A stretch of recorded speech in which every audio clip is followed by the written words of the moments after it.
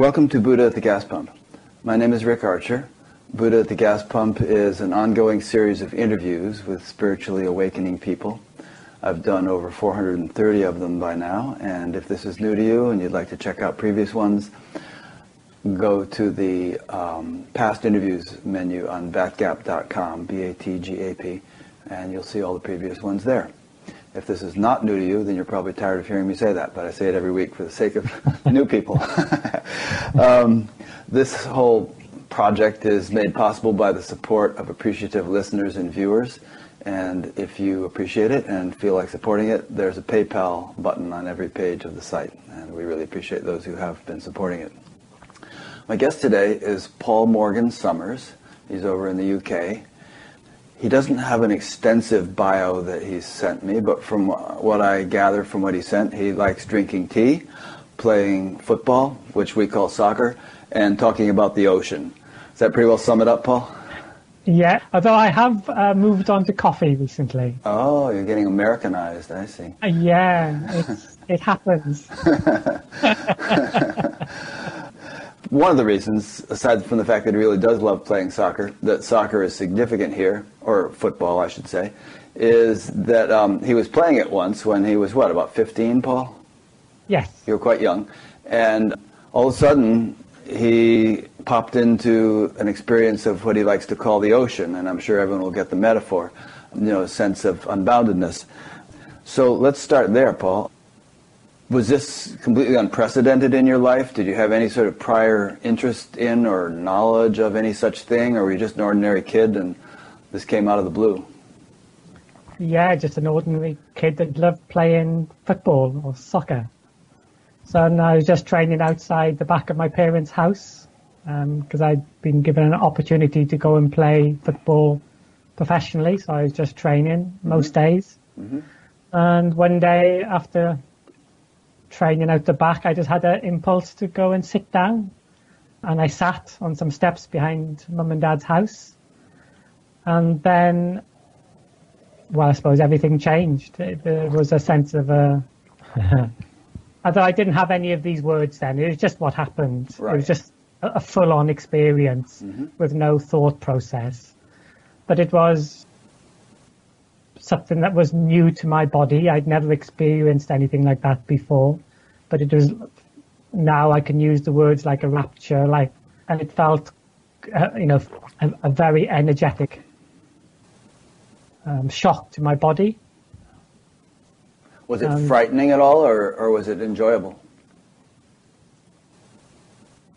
It was like being hit by, again, I used that word ocean after, but it was like being hit by a wave. And it was in complete control of what happened. There was no time to be frightened. It was just a full-on rush, as it were. Yeah. And then I had, from that point, every time I sat, something else happened. It just started a whole period of experiences, really. That's interesting. The reason I asked whether it was frightening was that one time when I was a kid, probably I was younger than 10, I had a high fever, and I had this experience of huge vastness. And sometimes it would seem to be both vast and infinitesimally small at the same time, and also infinitely heavy and infinitely light. And I just kind of sat there with my fever experiencing this thing, and it was awesome, but it was a little scary too because it was so big. Yeah, there were many other experiences which had more of an element of fear to them, or an element of basically my brain swearing to itself, thinking, can my body cope with this? It was uncertain about it. So you're saying that from the age of 15, when this first happened, it became an ongoing thing? Different phases, different experiences for about, I don't know, 16, 18 months. Just different experiences, like on a daily basis, really. Did it make it difficult to function, like go to school and things like that? Well, I wasn't that interested in school. All I wanted to be was a football player. And for chasing a little round football around a field, it wasn't that complicated. So there was such a passion into me. I just loved playing football. But over that time, that love of chasing after a football never went, and it's still with me now. Sure. Um, Even though your but- knee doesn't cooperate. the right knee. But slowly, the sense of identity was changing, who I thought I was and what I wanted to be a professional football player, and to make lots of money and be famous and have girls chasing me. All that seemed to lose its meaning, really. Have this but the image joy have this image of you chasing a ball and girls chasing you, kind of going down the field, you know. Yeah, I'd have probably been at that time at 15 more interested in the football. But there were just loads of experiences which changed the whole concept of who I was. We have plenty of time, so tell us a few that you feel were significant. I mean, maybe in retrospect now you don't think they were significant; they were just sort of phenomena that happened. But people might find it interesting to hear a little bit of what you went through. I think it is. I was always reticent to speak about them because people got quite hooked into them, and there's a feeling that it was just something that was just specific to my physiology, my character. Yeah. Because the characters I've met over the years, who I say have got wet, it's quite a different story to them all, really. So I have a sense that if there's 1,000 characters that have got wet, it'll be a different story for each of them. It's true, but there are some commonalities, I mean. Yes. And sometimes people, if this kind of thing happens to them out of the blue, and they have no context for it or anything to compare it with or anyone to talk to, they think there's something wrong with them. They go running to doctors, they think they're crazy or whatever. And so it can be reassuring. In fact, just this morning I got a message on Facebook from somebody that had been having all kinds of spiritual things going on and hadn't known what to do or what it was. And then she discovered this interview show and breathed a sigh of relief to see that there's so many other people were having things like this and that it was happening all over the world. So it can help people to know, what others are going through. For me, it has happened quite a long time ago. Yeah, so it's true. I forget. To be honest, I forget a lot of it until somebody mentions something, and then my brain remembers it. But I can remember times of thinking that should I speak to my mum and dad? Mm-hmm. But again, I didn't have words for it. I didn't know how to frame it, how to put it into words. And I also had that. Although there was often a fear of what was going on, there was such a sense of wonderment underlying it that was stronger than the fear. Yeah. So the fear never took over strong enough to make me go and speak to mum and dad, and try to explain or put into words what I was having immense difficulty to find words for. Did you have any friends that you could speak to, or just pretty much kept it to yourself? It was just myself, and it was, there was no internet back then, or Google, whatever. Yeah. So it was, I think that sense of wonderment just carried my characters through all those experiences. Mm-hmm. Because a lot of them felt very energetic within the body, and later on I read books about this term called Kundalini and everything, which all then seemed to make sense. Mm-hmm. The sense of they're all energetic experiences visually and auditory, and some of the most beautiful were there was often just beautiful scents everywhere going about through life. Yeah. And that was one of the most beautiful, funnily enough. The scents were extraordinary. Scents, you mean the smells, you mean? Yes, literally smells. Oh, okay. Yeah. And the sense of... What kind of smells? I mean, smells like, would your normal sense of smell be more acute? Like you'd walk by some roses and they were ever so much more aromatic? Or was it more like you were picking up on things that maybe only dogs would ordinarily smell? Yeah, something that I didn't recognize. Huh. There were scents, and they were they would flood my body. So that although they were like nasal, it seemed to flood the whole body. Interesting. And they all these things, whether they're visual or whatever, all seem to have an energetic element to them all. Yeah. And perhaps the brain processed it, some of them, visually, some more auditory, trying to make sense of an energetic movement in the body, or slowly the sense of there being an edge to this body was diminishing as well. And the sense of identity felt more extended through time and space. So it was seeing things before they happened and things like that, and being able to move and not located to the body for a while. What's that? You mean some kind of out-of-body thing? Well, yeah, but it wasn't a sense of something moving out of another something called a body. Right. There was no... There began to become a sense of like a movement, but nothing moving. So there was no journeying. And most things I'm going to say sound very contradictory. I do apologize. No, I totally understand what you're saying, and I think most people listening will understand also. I mean, this stuff is paradoxical by nature, Yeah, the very nature of it conceptually is an utter paradox. Yeah. And yet, simultaneously, it is so simple that I can't find words for it, which can be frustrating sometimes, but that's the way it is. Yeah. I sometimes just feel like a drunken character, that when he gets poked, I just sing drunken songs and chat drunken words, and they're all paradoxical and contradictory, but there's such a wonderment for this character, a love in them, that I can't help it. Yeah. Well, if the rest of us are comparably intoxicated, then I think we'll all be on the same wavelength and understand what you're saying. And incidentally, this thing about the subtle sense, SCENTS, and and knowing things at a distance and all that stuff, the spiritual literature is full of that kind of thing.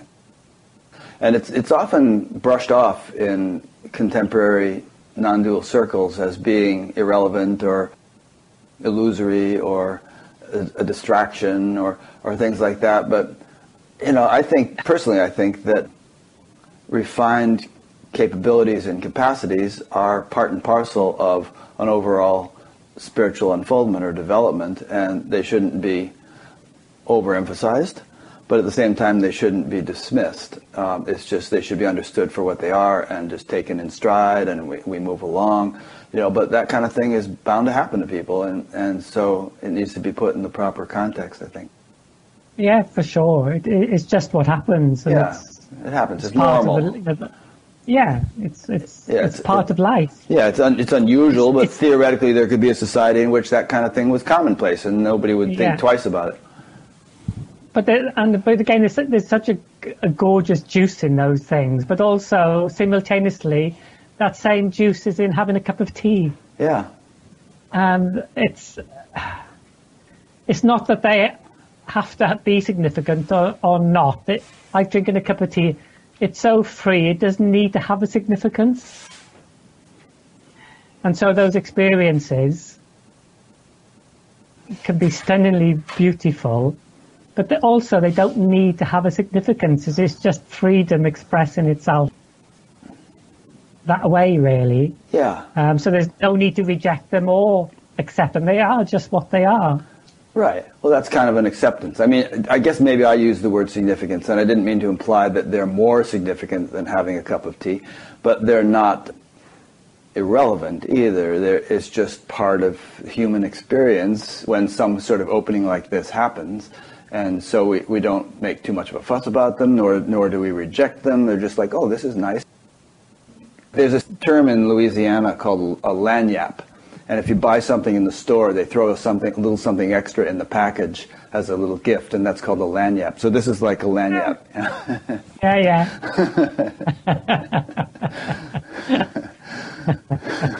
I've never heard that. Yeah. That's beautiful. It has that sort of feel. Yeah. That surprise, that wonderment about them. In one way, it's just very childlike and very simple. well, we're going to fill in a lot more in your timeline, but did that stuff stop, or does that still go on, and you just take it in stride? So, some of them have carried on. Mm-hmm. Most of them, the major, like, strong, energetic things all stopped when, for want of a better word, that ocean. Over that time, this character became aware that there was this energy. I called it energy at the time, which was everything. It was the football I was chasing. It was my mum walking into the room. The people I was competing against. It was the goalpost. It was everything. But there was still a sense of a Paul experiencing that ocean, that luminosity.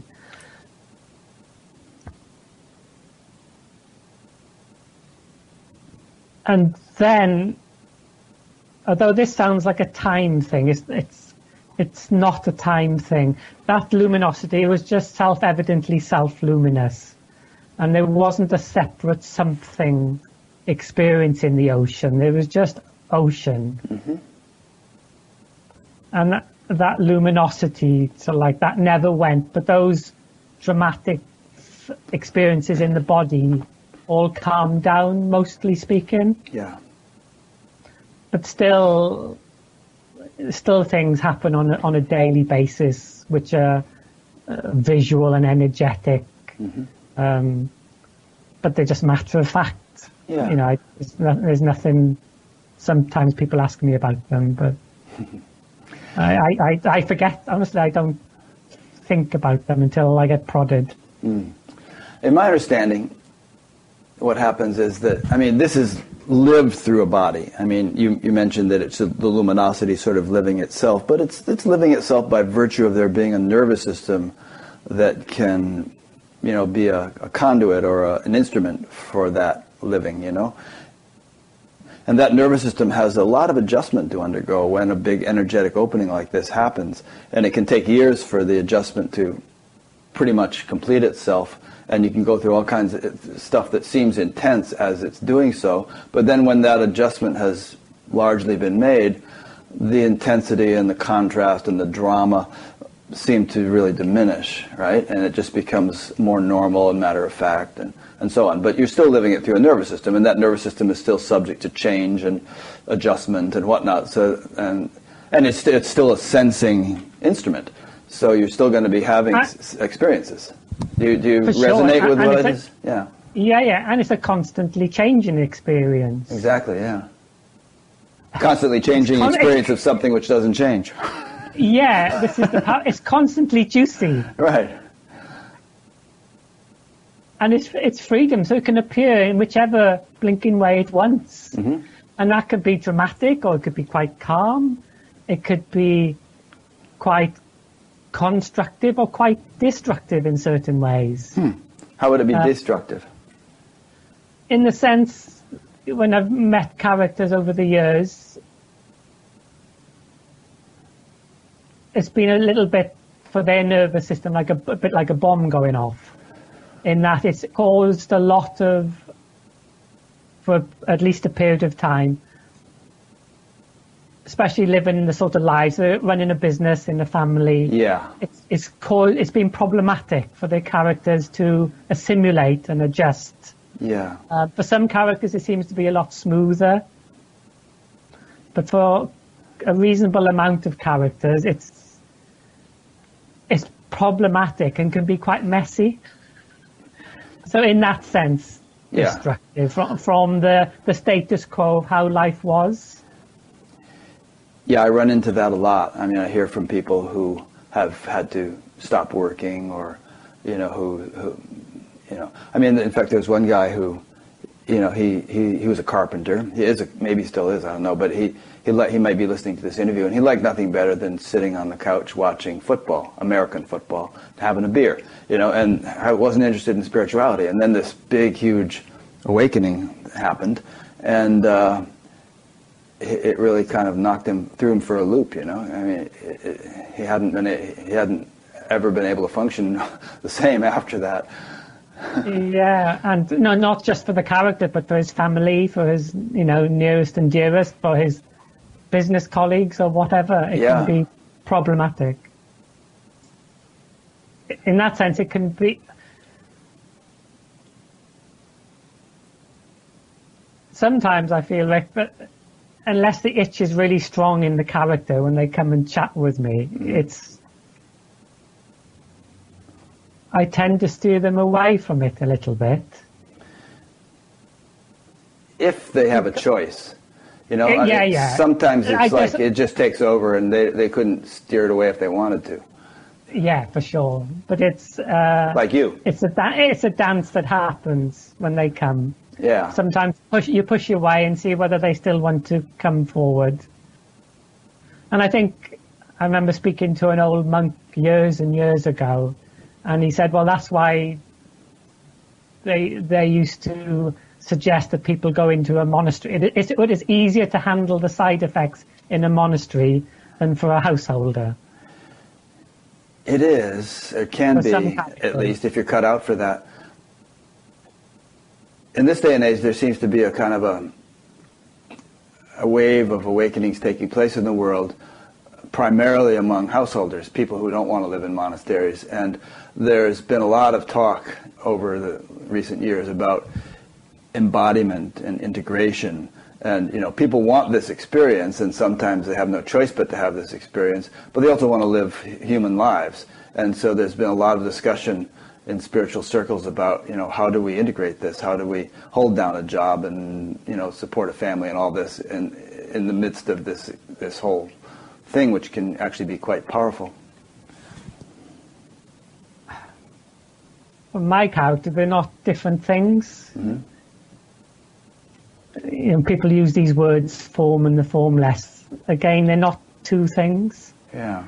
You know, it's about juice, it's about living, it's about drinking a cup of tea, it's about hugging, it's about chasing a football, it's about everything. There's nothing excluded. So for you, there was no difficulty in acclimating to this? Or was there? I mean, you actually went into a monastery for 5 years. There was, I think for my body, there was a difficulty to begin with, just physiologically. Adjustment, yeah. There was an adjustment. And then I was very lucky. I found this monastery. Yeah, tell the story of that. So you were you were a kid and you're up there and wherever you lived, and you know you didn't know what the heck this was, and then somebody told you there was this big bookstore in London, and you thought, I'll go down there and see if there's anything in that bookstore about this. There's and I'm still so fond. There's a bookstore called Foyles, and I was told it's the biggest bookstore in the world, and I think it was at one time. Yeah, now it's Amazon. Now Amazon, taking over the world. So I jumped on a train and went to London because I live in a very quiet, rural place back then. So there was no bookshops locally or anything. So I jumped, and by that time my character had fallen in love with this ocean, for want of better words. So I just went and just walked into Foyles bookshops and asked, do you have any books on the ocean? I know this is mad. They say, Jacques Cousteau has written some. So I can't remember, but I was there for a while looking through books, and then somebody said to me there was a bookshop quite local to it called Watkins Bookshop, and Watkins has been there since 1895 or something, and it's full of esoteric books and world religions books. And I went there and I picked up some books called the Upanishads. And in there I was reading, and there were some words in there that seemed to echo this ocean.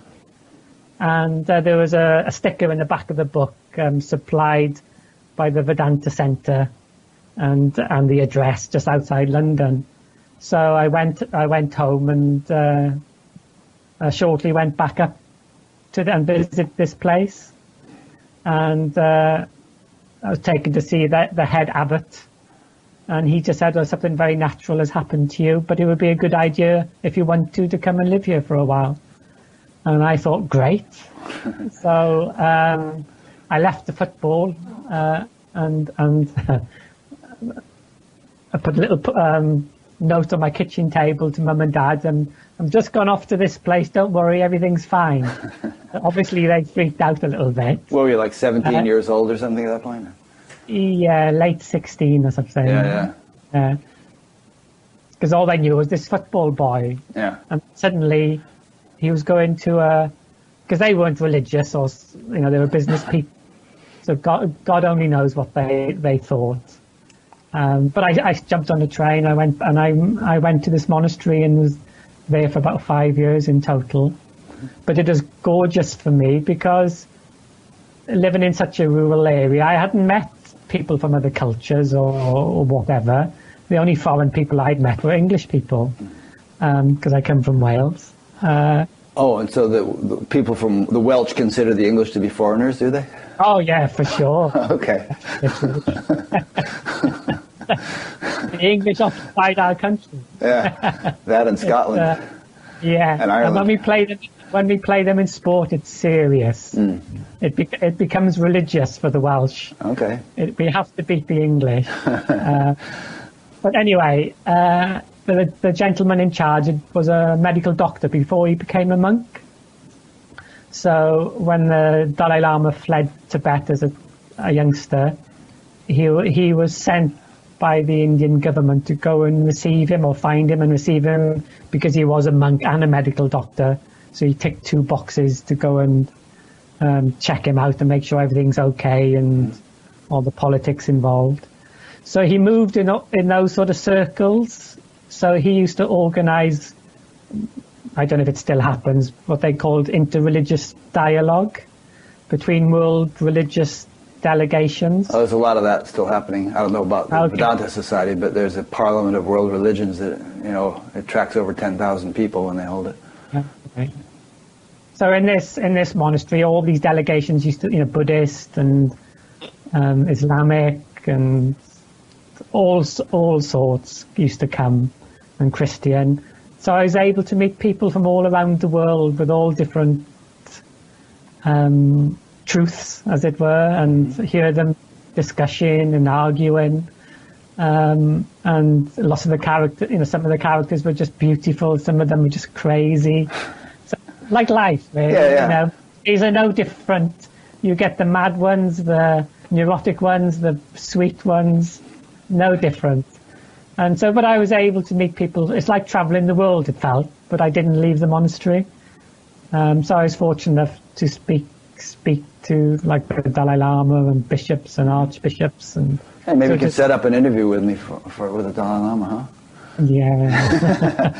Hey, so you were a bit of a child protege or something. Would that be the word? Here you were only 17, 16 years old with this level of experience that a lot of old monks would die for. And were you very vocal about what you were experiencing and living? And did they make a fuss about you, or was there some envy, or did you kind of keep it quiet and just kind of do your thing and wash the dishes? And yeah, when I arrived, the old monk said something very natural has happened to you. Mm-hmm. It'd be good for you to come here, but don't talk about it. Okay, good. And I didn't. Yeah. He was kind enough to let me come, so I followed his rule. Yeah. Yeah, so sometimes if I got really prodded, it would pop out. And there was an instance, I often tell this story, but there was an interreligious meeting on mysticism. Uh-huh. So the Vatican sent a delegation and one of them in the delegation was a hermit. And it'd been the first time he'd come out of his hermitage in about 30 years, but he was ordered by his seniors to come to this meeting between different religious traditions to talk about mysticism. And he was Italian. His English was okay, but not brilliant. But I was looking after him because there was about 6 of us lads in the monastery, and we looked after these various delegations. And I chatted to him about the ocean, but he didn't say much, and I thought it was his poor Italian.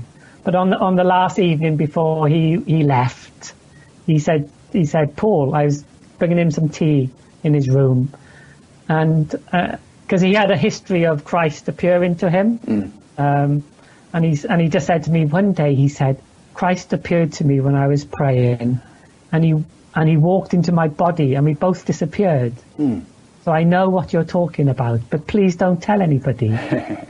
And he said it in such a sweet way, just a childlike way. He was just happy to go back to his hermitage and be there, basically. He didn't want any trouble from his superiors or whatever. But it was such, for me, a gorgeous moment when he said it. Yeah, that's sweet. Speaking of Christ, I mean, Christ said, don't hide your light under a bushel. But then again, we don't like spiritual braggarts, you know, who are always spouting off about what they're experiencing. There's some kind of balance to be found there.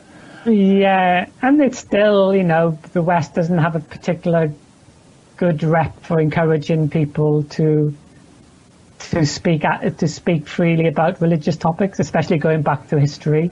Yeah, I mean, all the mystics got, you know, killed or persecuted or given a hard time by administrative types who weren't having those experiences.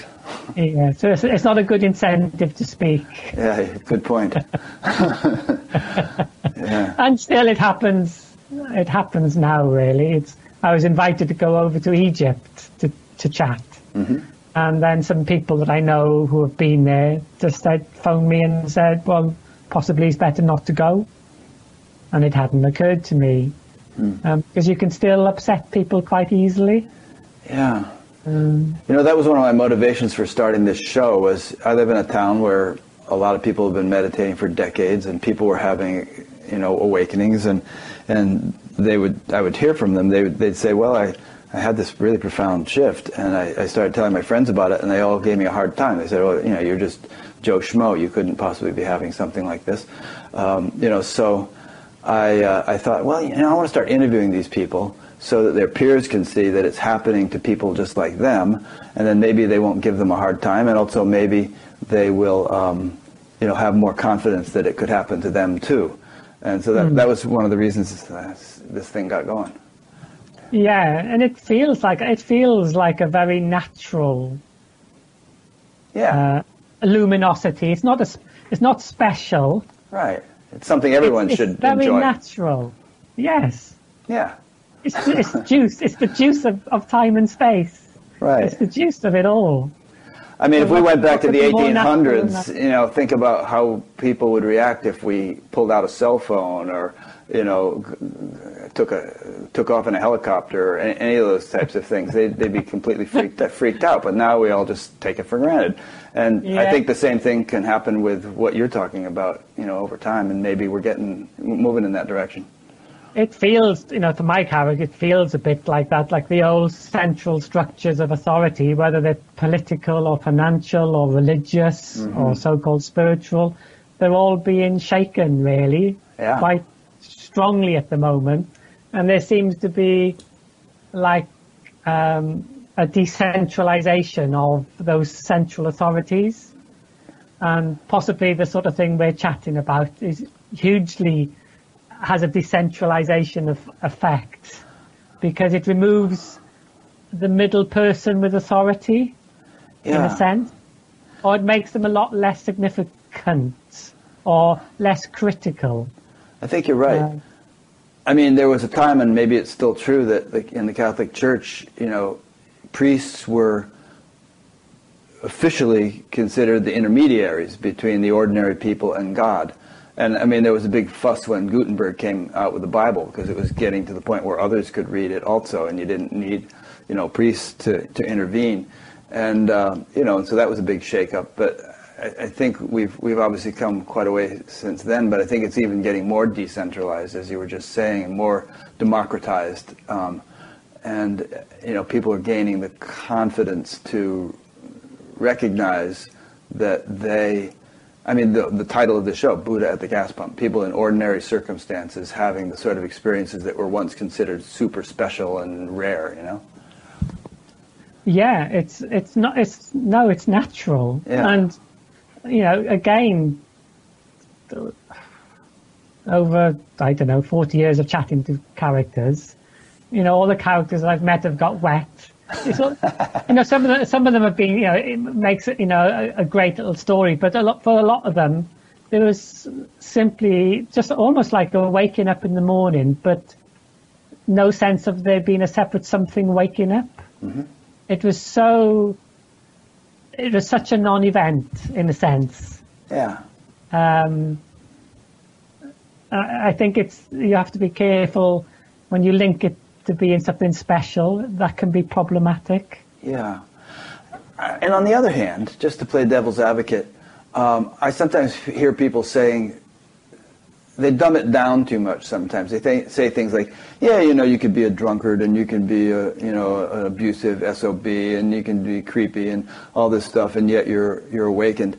I don't know. I don't like to take it that far. I think that if awakening is really genuine and you've developed a sort of awareness and sensitivity to which you have been alluding, your behavior is not going to really be out of line like that, at least in my idealistic sense of it. So I just don't like the attitude that anything goes and you can be, an enlightened axe murderer or something. It's just, there's got to be some kind of clearer definition of it, I think. I've never met any character who's an axe murderer and enlightened. Yeah. So I don't know. Actually, one of the avatars of Vishnu was an axe murderer, so there you go. He went around chopping off all the Kshatriyas' heads. It makes a sweet story. Hollywood. Yeah.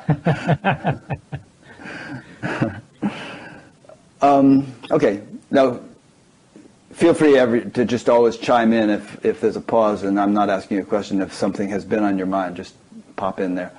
I just want to pick up on your use of the word character. You frequently refers to characters that get whacked or my character and all. And when you say that, I get the implication that you're saying that, what you essentially are is not this Paul fellow that we see on screen, that's just a character, like a character in a play or a puppet or something, and that it does an injustice to the reality of that ocean to squeeze it down into the drop of an individual. So you're trying to remind people of that by using the word character. Am I right? But no, not really. Okay, well, why do you say that all the time? Well, it doesn't... I don't know why I say most things, but because the character is it. What do you mean? It's not like the character's less important. Okay. Well, why don't you? I mean, if you go to the dentist with a toothache, you don't say to the dentist, "Hey, my character has a toothache," because the dentist will probably say, "Okay, we'll bring him in. I'll take a look." I mean, you would just say, yeah. I have a toothache." I just say there's lots of pain. You could say it that way, or. Yeah, I don't know, but it's. Well, the reason I'm bugging you about that is some people play word games, with regard to pronouns. They don't want to just say, please pass me the salt, or some simple thing like that. They start trying to phrase their words in such a way as to constantly remind people that they are not the body, they are not the personality, and so on. And it sometimes sounds a little unnatural. No, I'm very much my character. Okay.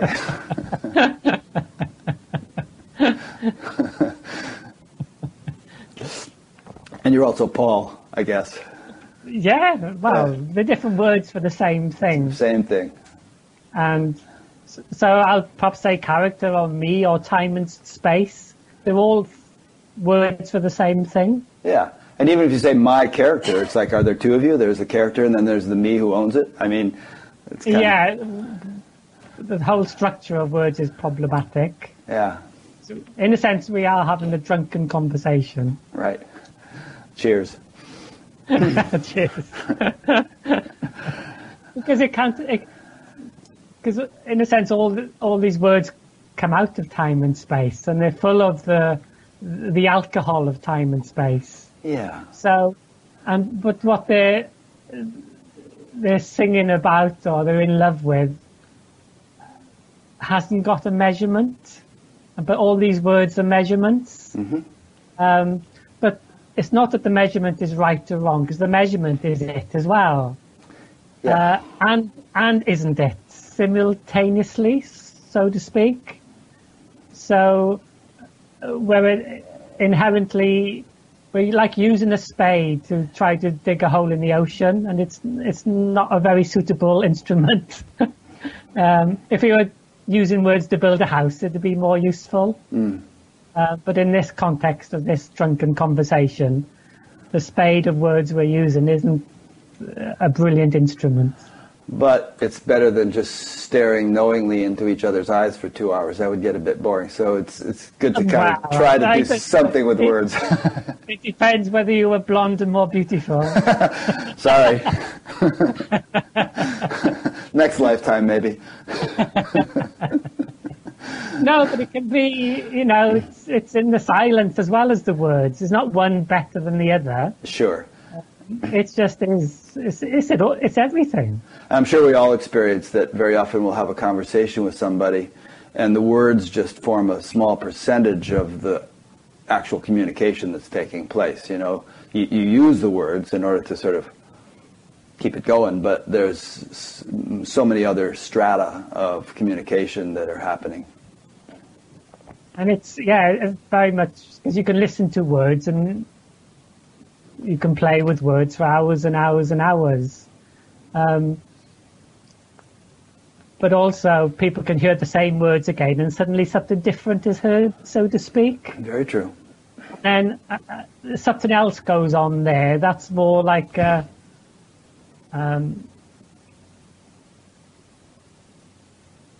it's almost like a sense of something here in itself. Mm-hmm. And that can have a different physiological response in the body than just an intellectual process, which can be fun and it can help and create clarity in with certain ideas and whatever. But when this wetness slaps you, it tends to go below the neck. Good one. So, and the whole body gets hugged or slapped, whichever way, but whether you want to be romantic or something else happens. Or slapstick. Yeah. Yeah. No, that's nice. And very often people talk that way. They talk about levels of awakening on head, heart, and gut, and so on. The way Adyashanti talks, and that it's not just obviously not just an intellectual thing or a mind thing. It's it's on all levels and very visceral. Yeah, because in that sense, it's got nothing to do with being clever or not clever. No. It's more, in a sense, more immediate than that. Mm-hmm. It's more immediate than any movement of measuring, any movement of time and space, so any movement of a concept. In one sense, anything that can be measured or conceptualized into a sort of knowing, into a box, as it were, tends to be problematic with regard to this freedom. Yeah. That old Buddhist saying of the finger pointing at the moon, and then people are getting all hung up on the finger instead of looking at the moon. So, all these words and all this talk and so on. Yeah. It's that finger. Yeah, literally. I remember listening to all these delegations talking and arguing and sometimes quite heated. Mm. And there's the utter simplicity of this luminosity. And yet, quite naturally, the brain will try to create a knowing of it, in a sense, or create a map of it. Mm-hmm. And then, for me anyway, it's felt like all these delegations were arguing over their maps. Yeah. But none of the maps were it, in a sense, anyway. And it was almost like arguing in completely the wrong place. They weren't even in the same room as this luminosity, as it were. Well, and it go on days and weeks, these arguments, and months and years and thousands of years. Millennia. Hundreds of millions of people have been killed over disputes over maps, which actually refer to the same territory, but the adherents of the maps are attached to their version, and they can't see their own. Yeah. You can see that the map is simultaneously the person's identity, and people will fight strongly over their sense of identity. Yeah. Because if their map gets threatened, as it were, their identity gets threatened, and then they can become quite feisty. It's an interesting point. I mean, the point you're making is that fundamentalism is symptomatic of an insecurity in one's identity, you know? That, and to me that insecurity lies in not having the actual experience to which one's belief refers. You know, so you can listen to the words of Jesus, for instance, and you're not experiencing what Jesus experienced or what he was alluding to, and so you feel an insecurity, and you get real fanatical about his words and your interpretation of his words versus somebody else's interpretation who perhaps also isn't having that experience, and the two of you can be at loggerheads, you know, over something which you should both be, you know, hugging each other about, you know, if you had the experience.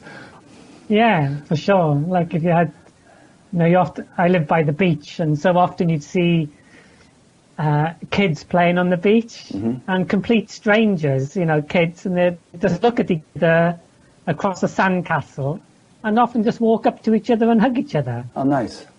You know, for all, you know, from all cultures and whatever. That's to me, that's in a sense the naturalness of aliveness. That's the juiciness of it. Yeah.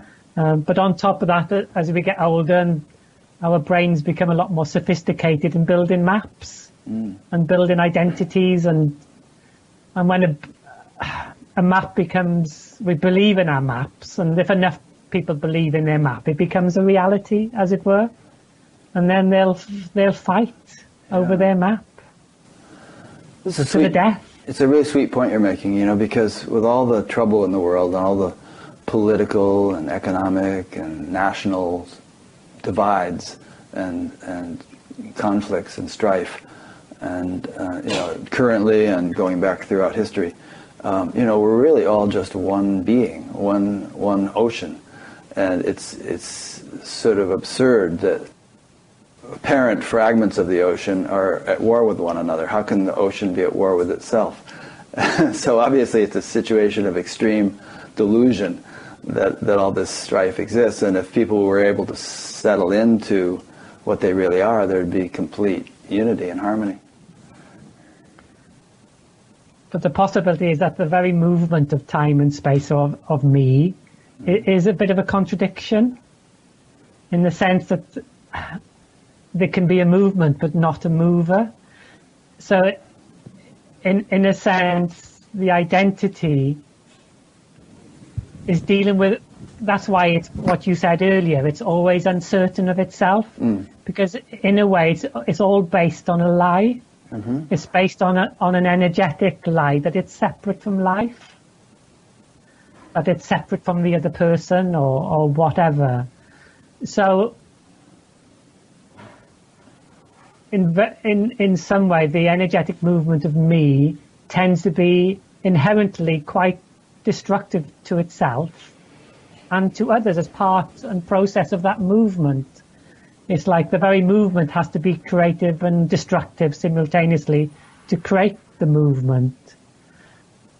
It seems to arise out of the polarity of this appearance of two things, of two poles. It's both attracted and repulsed by both poles. So it's been attracted and repulsed by the unknown, and it's attracted and repulsed by the known. But again, paradoxically, without that appearance of two, there can be no appearance of a movement. It's the appearance of two that creates that energetic, almost like a constantly energetic imbalance, which creates the appearance of movement, of time and space. But without the two, you can't have time and space, and vice versa. Right. You can't have movement, you can't have time. Can't have a universe. The price you pay is for it's a bit like walking. To walk, there has to be a constant imbalance to create that movement. And we're always moving in a constant imbalance. And hopefully not too imbalanced, but not too drunk, in which it can be problematic. But the other problematic, if it becomes too balanced, the movement stops. If things become too known, it becomes, well, in a sense, it kills. And if it becomes too unknown, there's a sense it kills. So it's the whole movement of me is a contradictory paradox, and it can only be like that. So in a very neutral way, I often say the very movement of me is born out of violence, and is part and parcel of movement of time and space. So it can never be divorced from it, because it's part and parcel of its energetic nature. And also, again, on the beach, you see the kids building sandcastles, and they spend all day building sometimes stunning sandcastles, even with the apparent adult who is then a kid building sandcastles for their children as well. But towards the end of the day, when you see the faces of those children smashing their sandcastles, there's actually so much joy in their faces as they're smashing their sandcastles. Again, we have in our characters this beautiful wonderment of creating, but also paradoxically in destroying as well. So it's part and parcel of this movement called time and space, or called me, that it's simultaneously creative and destructive. Yeah. Kind of reminds me of the Tibetan sand paintings that they do. You know, they do these beautiful things and then they just wipe them away. Yeah. And it also reminds me of the whole Vedic tradition, and I'm sure this is true of other traditions, where, you have, the Brahma, Vishnu, Shiva, the creator, the maintainer, and the destroyer. And all three are considered necessary for there to be a creation. There's a balance and a reciprocity between them that makes the whole thing happen. And even from the physics perspective, I mean, there's something called spontaneous sequential symmetry breaking, where there's a sort of a fundamental symmetry at the most primordial level of the universe, and that it's broken by degrees sequentially. And as it's broken, then more and more force and matter fields and diversity and elements and the whole thing arise. And in their arising, obviously there are going to be sort of conflicts and clashes and interactions, and the whole thing gets very, very kind of mixed up. But if it didn't go through that process, you wouldn't have a creation. Or destruction. Or destruction, yeah. And so it's like the course of creative intelligence, we could call it, is from here to here, from eye to eye. It's like that T.S. Eliot line that the end of all our seeking will be to arrive back at the place from which we started and to know it for the first time. Very much. Yeah. And you often hear that from people. They'll often say, an old monk contacted me, a Benedictine monk, a few months ago, and it's quite funny because he was swearing quite a lot on the phone, which often happens with spiritual characters. Yeah. They'll because he was saying, Paul, what I was looking for was there the first day I walked into the monastery like 40 years ago, and I went and sat to pray. What I was looking for was there when I walked in on the first day.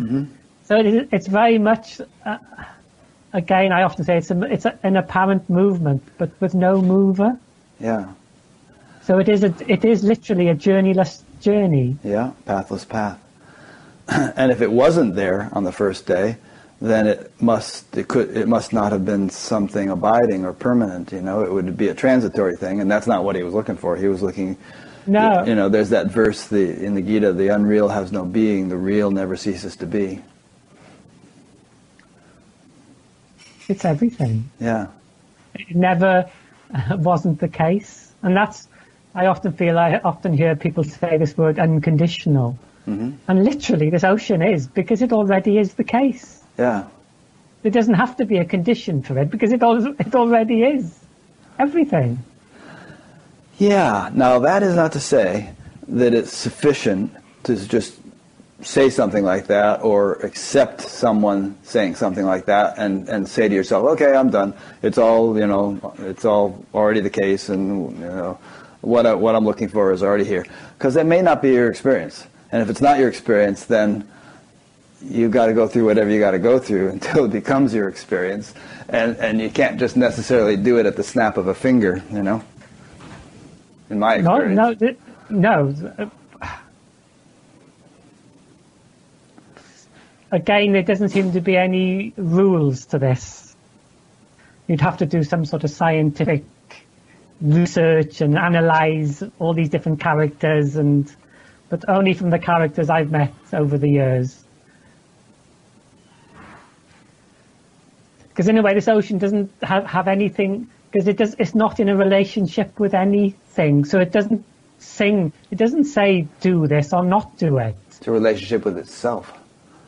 Yeah, so if the character loves to meditate, that's gorgeous. Meditate. I had a friend, a good friend in the monastery, and for his character, sitting to meditate was utter violence. He used to hate it. He used to suffer and suffer and suffer. Kind of depends on how you're going about it, but anyway, go on. Yeah, but he'd work all day helping people and feeding people and whatever. Well, that's great, yeah. And I remember one day somebody gave to the monastery a clock to put in the meditation room.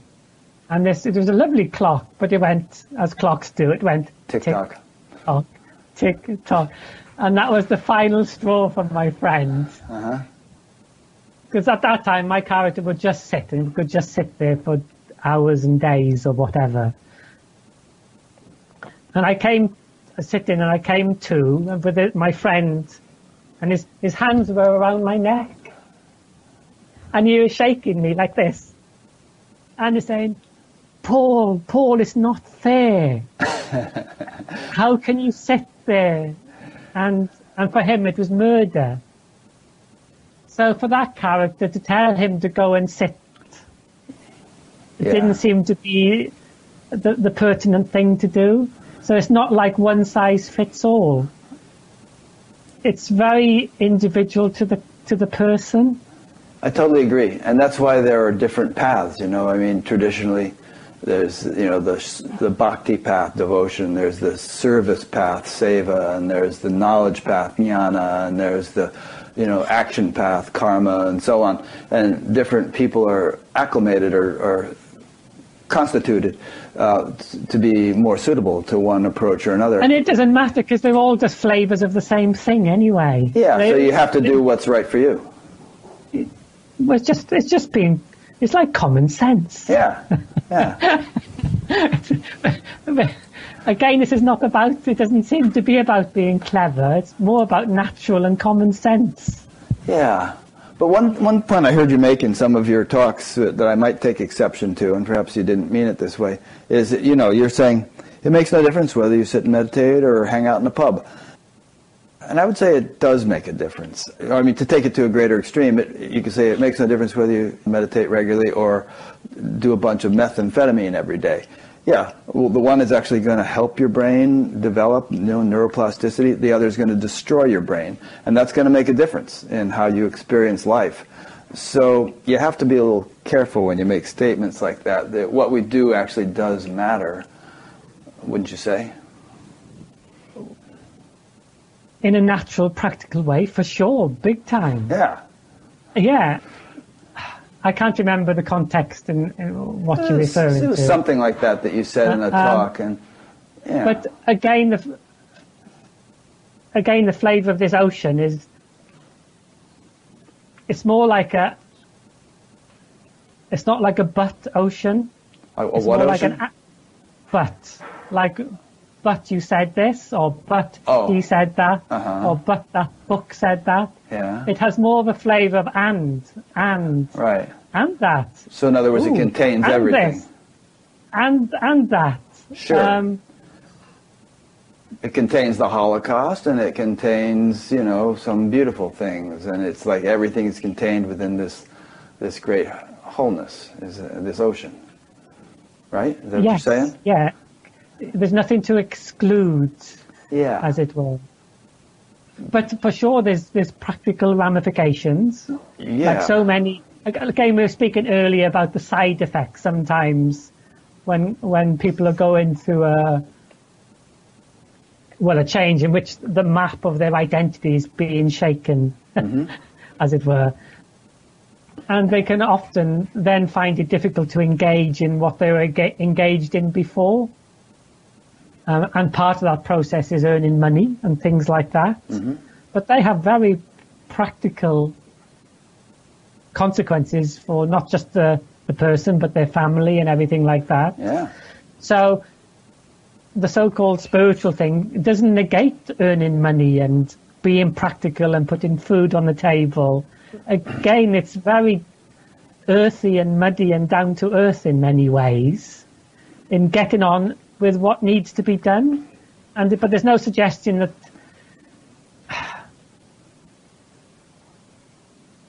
the sense of one thing can be more conducive or more of an obstacle, as it were, for that character. In the sense that, because there's nothing that can get closer to everything, there's just everything. Yeah, well, I'm going to... But that doesn't negate what you're just going to say. Right, which is I was going to give you a little bit of a hard time on that point. Yeah, and what you're going to say also is it. Yeah. I mean, in the big picture... It appears to be a but possibly it's an and. Yeah. I mean, in 5 billion years from now, this planet is going to melt because the sun's going to expand. And, long before that, everyone that's alive now will have died. But obviously, it's not going to be too rosy on Earth. I don't know, maybe that's not the best example, but... I could use it. So, from the perspective of the totality, of the ocean, of the universe or whatever, that's all in a day's work. I mean, it's natural. This kind of thing happens probably every day. Some asteroid crashes into an inhabited planet and kills everything. But on the other hand, taking it down to the individual level, there was a Buddhist sage who lived maybe 1,000 years ago named Padmasambhava, and there's a quote from him. He said, "Although my awareness is as vast as the sky, my attention to karma is as fine as a grain of barley flour." And what he meant by that, I think, is that the ocean, one's oceanhood, the unboundedness of it all, doesn't negate or render insignificant all the various individual values and responsibilities and consequences of our behavior and the choices we make and so on. So both are true, and they may be paradoxical, but they don't conflict with one another. For sure, definitely. And it's because I've got 2 boys, people often ask me, well, what about your boys and being responsible for them and things like that. But that thing called responsibility is the ocean. Yeah. And it's responsibility full on. Yeah. In that sense. For my younger son, that sense that there was a separate something, collapsed in him when he was about 12 or whatever. So it was quite funny. Because he does he's a free runner. He does lots of parkour. I don't know. Oh yeah, I know what that means. Like you're jumping on these obstacles, and it's kind of dangerous, and you're flipping over things. Yeah. Yeah. So I turned round in the garden. He was training, and he was in tears, and I thought he'd fallen off something, and I thought, oh, here we go to the A&E again. And he just walked up to me and he said, "There is nobody here, is there, Dad?" And I said, "No." And just physiologically, often tears is quite common, or swearing or laughter. There seems to be a physiological response when this sort of slap comes, this wetness. But yeah, there's no father or son as such, but there doesn't need to be a separate father and son, paradoxically, for there to be beautiful responsibility Yeah. and all the practical consequences of dealing, because then the whole authority structure for him fell away. So there was no authority figure called mum or dad, or indeed school. So he wrote a resignation letter and a 22-page document when he was 12 or 13, saying school is an inefficient use of my time, I'm resigning. And he resigned. Can you leave school at that age? I mean, in the U.S., I don't think you could. Yeah, in this country you have a legal responsibility to educate your child, but not to send them to school. Oh, yeah, homeschooling kind of thing. Yeah, so I took him into the headmistress and he handed his notice in, and she read it and just said, oh, okay, and that was it. Yeah. It's interesting that both you and your son had an awakening in a way, I don't know, as a result of sport, but kind of while playing it or just after. Yeah. Yeah, I mean, I hadn't thought about that. Kind of runs in the genes or something. So perhaps sport is the key. It is. Everyone should go out and... But look after your knees. Yeah, exactly. And wear a helmet, maybe, if you're doing parkour. Yeah, or American football. Yeah. Yeah, I heard you tell your story about your son. It was fascinating. And now he's doing some kind of... He's talking about there being a new industrial revolution, and he's doing some kind of business which would take advantage of the change that he sees coming in society or something like that. Yeah, well, after that experience, his character changed dramatically. And for me, I often say he started moving in the realm of ideas in the sense that he was creating maps, creating identities, and also destroying them, like creating sandcastles on the beach very quickly. And he was has been burning through maps. So different personality phases, you mean? Yeah, you can see it's almost like life has speeded up for his character. And so he's creating realities and destroying them very quickly. Interesting. Yeah, it's fascinating watching. And so, yeah, he started his own business up. He started trading. He's doing really well. Trading like stocks or something? Well, he discovered something called the blockchain, which is like a decentralized way of exchanging anything of value with no middle person. So it's a little bit like we've been having this conversation about the orthodox religious traditions. So he feels that this emerging technology of robotics and AI and blockchain will create the equivalent of a new industrial revolution in which power will be decentralized from central authorities more into a decentralized landscape. And he's very passionate to use the system, being practical, as you said, as it is, but using it to change itself. So he's very inspired by, I suppose, people like Elon Musk and things. Oh, yeah. I think he's right. How old is he now? He's just 15 now. Wow. That's so cool that he's doing all that stuff at such a young age. I mean, what we're doing is an example of what he was saying. I used to say freedom of the press belongs to those who own one, and now everyone owns one in the sense, you can sort of broadcast and put things out there, and, it's so decentralized. So, well, yeah, it's like exactly what you're doing. Yeah, exactly. You're decentralizing information and apparent authority from how it was structured. Yeah. Into a very different sort of landscape and communication. And in that, the actual conversation is changing and the possibilities are changing. Yeah, it's exciting. It's an exciting time to be alive. Let's stay alive as long as we can. Knees notwithstanding. Yeah. But yeah, he sees lots of things imminently happening. He says the future's here now, but it's not spread out, Dad. Yeah, that's brilliant. Wow. I was such a nincompoop when I was 15. It's really inspiring to hear someone that age being so wise. It was weird. He was invited by the Bank of England, which is our central bank, to a dinner meeting to give them input about the future disruption of these technologies. Amazing. And he took a photo and he sat there with his baseball hat on with people like, posh people, as he said. Right, all kinds of... And he came back, he said, Dad, that was my first experience of power. Because he said the way we were treated by everybody, he said he'd never experienced that before. So he said, I've realised how power can be so intoxicating for people.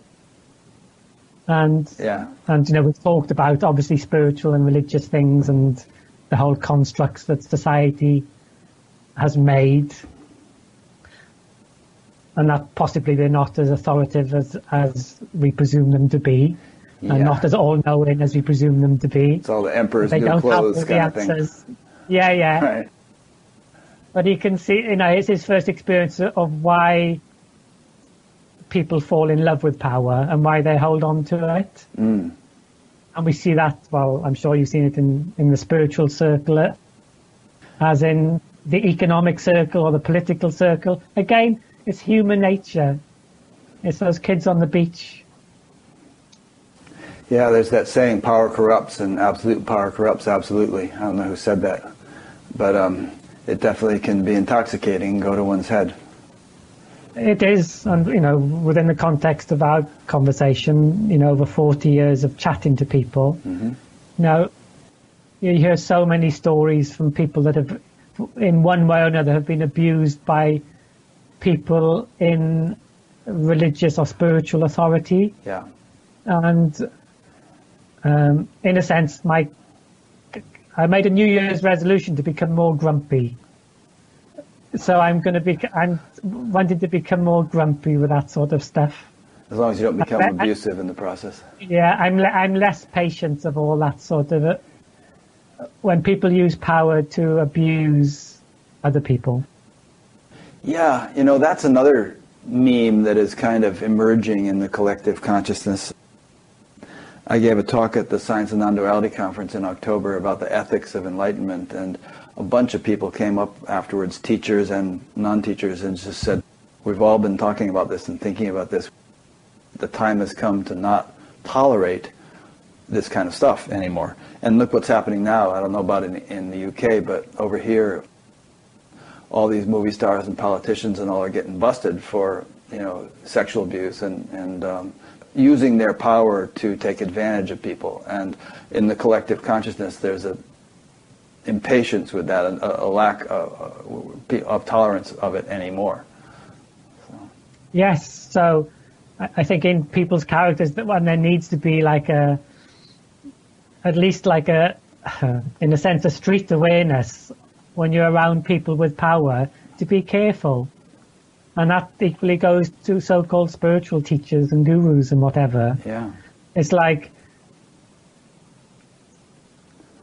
I often say, regard them as second-hand car salesmen until they prove otherwise. Yeah. It's possibly a good start-off point.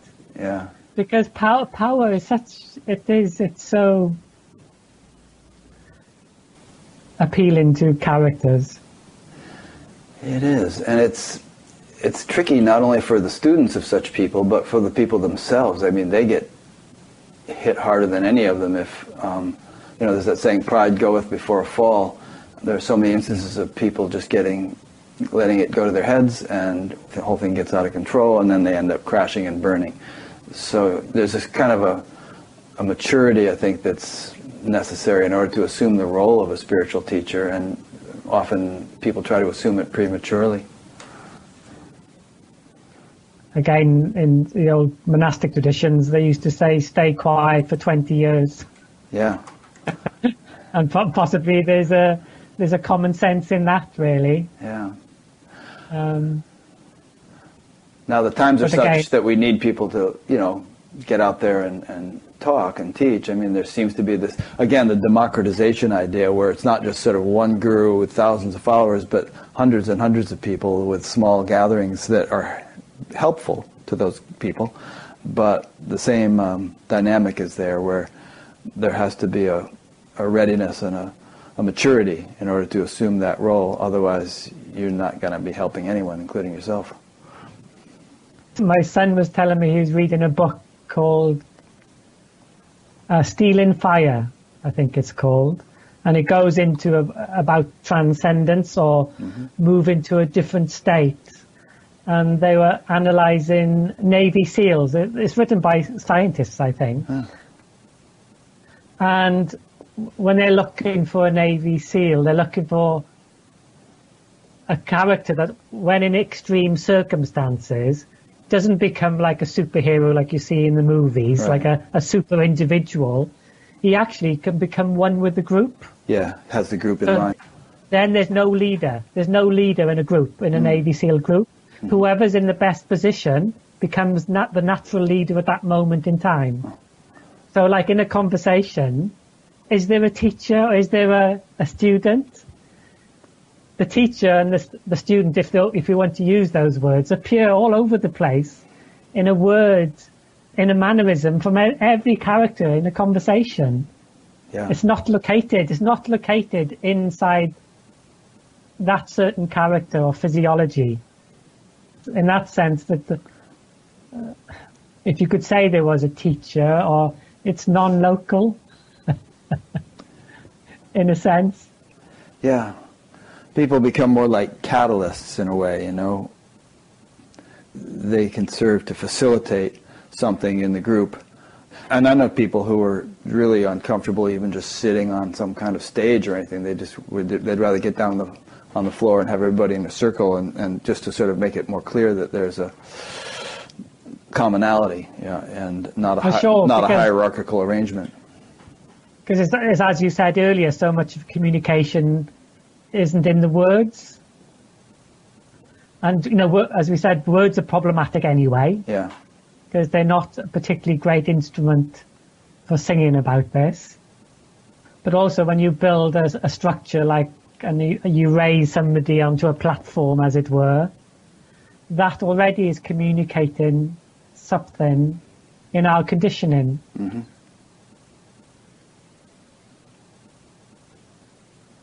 So, but there's, like you said, we can't but use words. So sometimes those situations, but you just have to be careful with them. Yeah.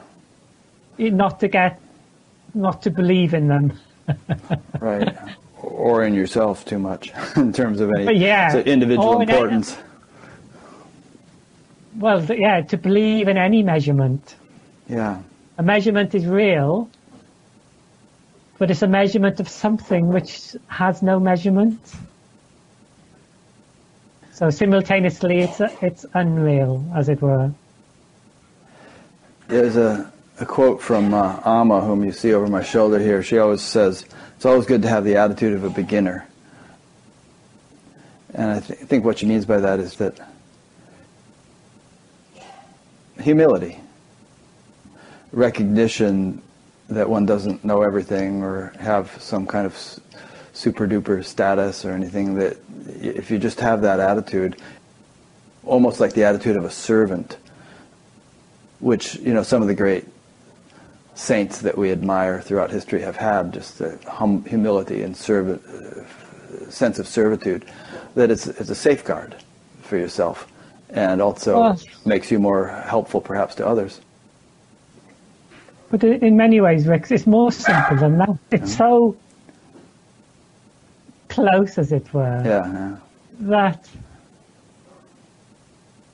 in a sense, it's brand new. And in that brand newness, there's no knowing. Because there's no even knowing that it's brand new. But it's immaculate in a sense. And perhaps that's the story of the Immaculate Conception. It's literally time and space is immaculate. And in that timeless seamlessness, there is no need of knowing. And yet it can appear as knowing. It can appear as a measurement.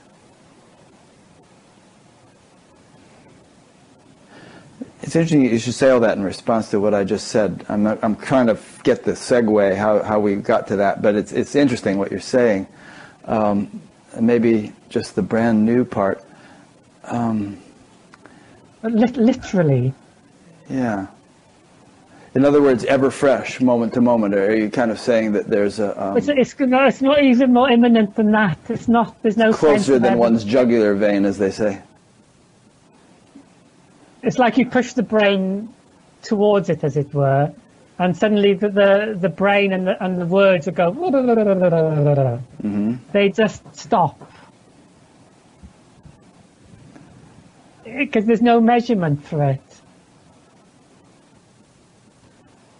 In that sense, it's not a time and space thing. It precedes time and space. But, Could you in say? a sense, but it is time and space. Also. Yes, the form is the formless. They only, in language, appear to be two things. Language is a two-edged sword. It can create as much separation as clarity, as it were. And it'll do both unavoidably, because that's the nature of the tool.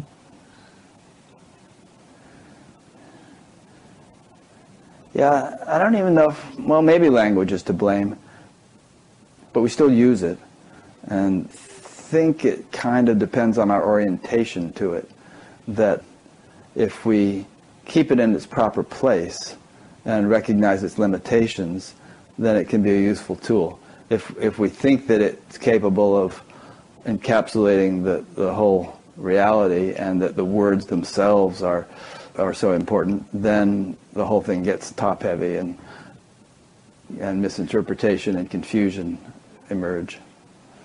Yeah, and we just fight over words. We Exactly. fight over measurements. Like we were saying earlier.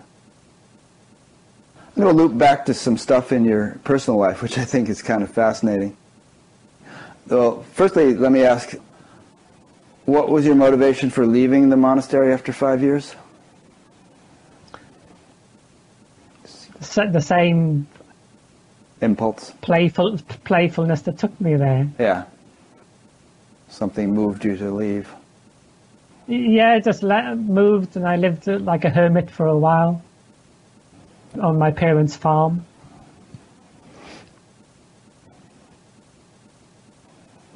And then, so you must have been about early 20s by that time. So if you went in when you were 17 or so. Yeah, 22 or whatever. And then how old were you when you got married? I can't remember. Roughly. Later 20s. Later 20s, okay. And you had this interesting story about that, where your wife's, whom you'd never met the woman, and this name popped into your head, and you thought, I'm going to marry this person. You didn't even know if such a person existed, or if she did, where she was, or anything else, but boom, I'm going to marry this person. What do you make of that? I mean, how did that happen? I don't know, it's just what happened. Sounds a bit weird. One of those mystical kind of things. Yeah, I was just sitting quietly and I heard the name, and I just knew I'd marry her. And so then you overheard some women in a store or something talking about this person? Yeah, in the local village, I heard the name then again. Mm-hmm. So I inquired. I said, who is this person? I also asked, how old are they? Uh-huh. Oh, she's 70. And I got hold of her telephone number. Mm-hmm. And I just phoned her up out of the blue and said, my name's Paul, would you like to go out for dinner? He said, no. Unless your name is McCartney, and I don't think so. Yeah. Yeah, so I remember putting the phone down and thinking, well, we're getting married. Why did you say no? Yeah. And then months later, she phoned me. Right, she was snowed in someplace, right? And she phoned you and asked if you had a four-wheel drive vehicle. And yeah, my mum and dad had these little Suzuki for 4x4s. Mm-hmm. So I managed to get down. There was a long farm lane. It was, full of snow. It was very beautiful, and the gates had iced up, and there's a bit like film, really. Yeah, so you were like Prince Charming coming to save her. And yeah, I rescued her and took her for dinner. Killed a dragon or two on the way. Yeah. So you took her for dinner, and then So one thing led to the next. Yeah, we just, we kept in communication. Mm-hmm.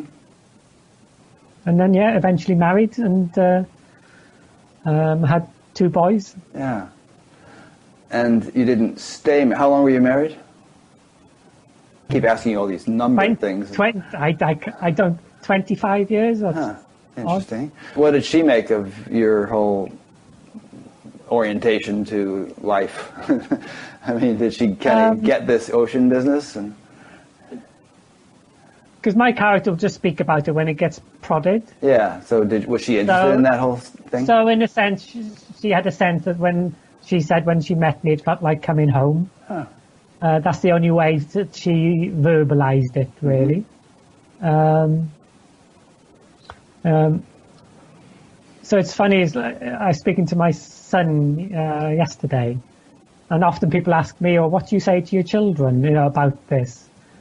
And I often don't understand questions. It takes my brain a little while to create that sort of map, because the question doesn't make much sense. Yeah. Because everything's the ocean. Mm-hmm. So there's nothing that needs to be spoken about as such. Because the kids, as it were, just grew up in the ocean. Yeah. And so it's just always what is. So there didn't have to be like some sort of proper conversation about, because there isn't a something which is the ocean. There isn't a something over there or behind there which is the ocean. It's not a something in that sense. Right. So to make it into something, it just becomes another measurement, which isn't it. Yeah. And so this what you're saying now arose from my asking about whether your wife was interested in this stuff. And so I guess what you're saying is it's so natural to you that you don't make a deal out of it. If she's interested, she's interested. If she's not, she's not. But it's like it wasn't relevant really as a topic of discussion or something. But making a living was the ocean. Yeah, something you needed building to do. A business. Mm-hmm. Yeah, and making profits and you have some kind of art studio or something, don't you? Yeah. And deciding which school for your children to go to and what books to read and what stories to tell them and things like that. Those are all currents within the ocean. Well, although this sounds a bit paradoxical, they're not even currents. It's the whole ocean is in it. No, I get that. Yeah. So because a current sounds isolated, but what you're saying is that the whole ocean is in every drop. Is it? Yeah. It's in changing the baby's nappy. It's in the hug. It's in cooking breakfast. It's in reading the book. It's in trying to make a business deal to make money to pay the mortgage. Right. It's all of that. That's all the juice. Yeah, what was it? William Blake said, "Infinity in a wildflower, eternity in an hour." It's sort of the totality is in the part. Literally. Yeah. That thing we call the part, which we think we know the measurement, but we don't know what's being measured. Mm-hmm. But the paradoxical thing is that measurement is measuring something which has no measurement, which is immeasurable. So that thing we call a cup of tea, for instance, is everything. Yeah. See, now words aren't so bad. I mean, that's beautiful what you're saying. It's poetic, but it's like, there's people who have a way with words, Rumi and various others, or even the Upanishads, which you referred to earlier, where the words somehow magically give one an intuitive sense of the reality to which they point, and so they really do have their function. It's a bit like that. It's a bit like a love affair. Yeah. In the sense, when you're speaking about your lover, something comes through the words that isn't simply the words. Yes. A feeling is conveyed, or you talked about smells earlier. There's an aroma that is stimulated by the words. Yeah. So this conversation is literally smells everything. good. Mm-hmm. Yeah. So It's probably too personal to ask, but maybe you could answer in a general way in terms of the types of things you've been saying. But you said after 20, 25 years, that relationship ended, and I guess you would just say that that's the way the ocean flowed or something. Yeah, two different characters with at that point wanting different things. Yeah. Because I would say living with a character that might not have the same map as yours, or have different priorities, for instance. Yeah. Just has practical implications. And for me, in a sense, the two boys and what was going on there became the priority for my character. Mm-hmm. Well, and it wasn't for your wife? I mean, usually mothers are very, Oh, yeah. The boys love their mum, and the mum loves the boys, but there was a difference in the dance that was happening. Yeah. Okay, I think that's clear. I won't press you for anything more in that area. And so now you run this art gallery, and in Wales, I guess. I'm more of a silent partner there now. Okay. I don't have time really. Oh, really? So you're just busy talking about the ocean and drinking tea? Yeah, lots of tea and the boys. It's so people came before our conversation, and people will come after our conversation. What kind of people? You mean people with whom you sit as a mentor? I know. We just drink tea and chat. Buddies with your boys, that kind of people? No, we just drink tea and chat about the ocean and whatever else. So you have a little open house, and people come around and sit and chat, and that keeps you pretty busy? Yes, although I don't like the house being too open. Yeah, I know what you mean. I suppose every now and then you rent a hall.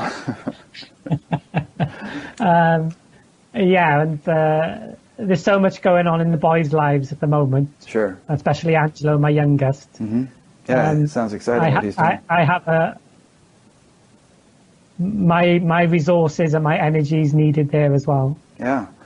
The kid could support you in your old age, it sounds like, the rate he's going. That's the plan, huh?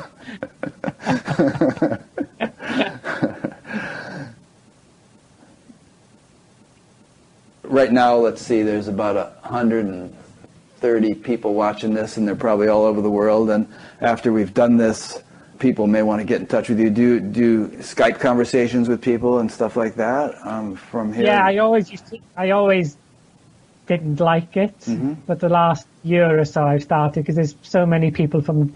I always used to love traveling about, having cups of tea and meeting people. And coffee. Yeah, and a coffee now. Yeah, right. Cappuccinos. But now it's impossible because people are from different countries and they're whatever. All over, yeah. So Skype is becoming much more for me the easiest way of doing it. Sure. I mean, sometimes people ask me why I don't travel to see the people. So if I did that, it would be like England today and Tennessee last week and California the week before. I'd be on the road constantly. Skype is much easier. Yeah. So the last 2 years I've experienced that basically, and I can't do that anymore. Yeah. Do you charge a certain amount for your time when you do Skype conversations? No, I don't charge, but sometimes people give money, sometimes. Yeah. Sometimes you may need to, or else you're going to have to turn people away because it's going to get so busy, you know? Well, for 40 years I've just chatted to people. Well, that's nice. My boys tell me off sometimes. For spending so much time chatting with people?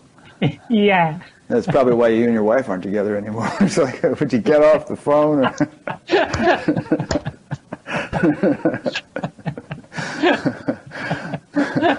Thank you, Rick. I figured it out. I can relate. Do you ever do any residential things, like little retreats and things? Yeah, I do that. I've done them in my home basically because I like them quite. like what you outlined previously about sitting in front of an audience, I've always been reticent of that. Yeah. I just felt like meeting people across a table or having a cup of tea. Yeah, I like to keep it informal. So, but it happens, it does happen more again because I can't, in one way, practically it's easier to meet a lot of people in one go nowadays Sure. than individually. You know what a lot of people do, Paul, is they use this thing called Zoom. Have you ever used Zoom? And it enables you to have these sort of little webinars with 20 people or whatever at a time, and it's better than Skype for that kind of thing, for multiple people. It's participatory, you know? Yeah, this last year is the first time people have contacted me and organised Zooms. Yeah. And you see lots of different faces. Right. I find it a bit weird, to be honest. But it's sort of a handy tool. Yeah, but so that's beginning to happen as well. Okay, good. And in your experience with all these chats and cups of tea and so on, have you noticed that there's a sort of a contagion? I mean, when you're talking to people, does it enliven something in them? Have people that you've been interacting with for some time had awakenings? Has it stimulated that in them? I mean, what are people getting out of all these chats and all this tea? Well, lots of people come because they've had, for want of a better word, awakenings. Uh-huh. And lots of times, it is being or has been problematic. Right, so you help them kind of come to terms with it. So some of the conversation can revolve around that. Yeah, that's good. But it's just a drunken conversation about love, really. Sure. And all the practical things that go around that. But that's a real valuable service. I think there's definitely a need for sort of post-awakening, a little bit of post-awakening hand-holding, and helping people to get comfortable with what's happening to them. Well, it's different for different characters, but for some characters it can, as you said, can be very unsettling. Yeah.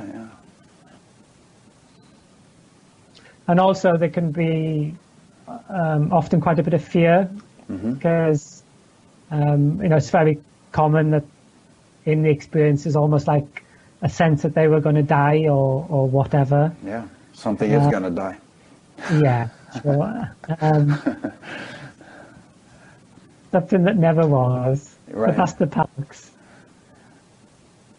I remember listening to this old monk, and somebody in the garden was telling him about this experience, and in the experiences they were going to commit suicide, but this was in a dream, and he was digging up grew vegetables and things, and he turned round to the man and said, "Did you succeed?" And the man said, "No," and he looked at him and said, "Oh, pity," and carried on gardening again. Succeed in committing suicide? Yeah. Were they saying that literally, or more like a... No, in the dream, in the sense he was going to die. Right. So the old monk, in the context of our conversation, said, "Oh, you should have jumped." Yeah. And it would have been the end of something that never was. Right. And just to cover our bases here, we're not implying any kind of literal suicide. We're talking about the death of the ego or the false sense of self. We're talking about the juice of aliveness. Right. Yeah. Which can't be measured. Which, in that sense, was never born, which never began. So the whole concept of death or the end of a something just collapses. The whole of what we're talking about, really,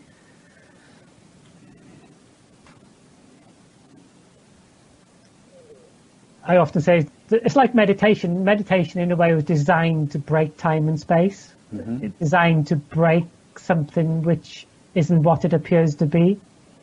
It's designed to break an energetic lie that there is one thing separate from another thing. Yeah. So what we're talking about is just a crazy, drunken love affair that breaks time and space. Huh. It's funny you use the word drunken because I interviewed a Sufi gentleman last week, and Rumi and Kabir and those guys often use that drunkenness as a metaphor for this sort of divine intoxication. For sure, I have a funny thing, which is a bit weird if some people don't know me. When I go to sleep, from those experiences as a teenager, something always happens, and then there's just no body. Basically, there's no sense of an edge to the body. The body can't be found, and there's a lot of energetic stuff that goes on.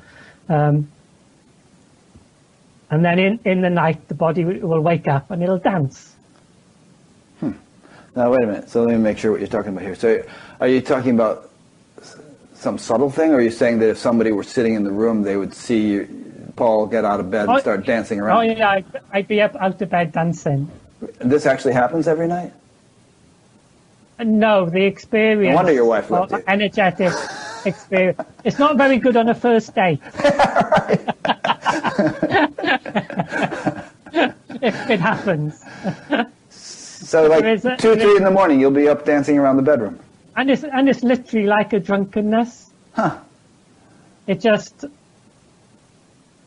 like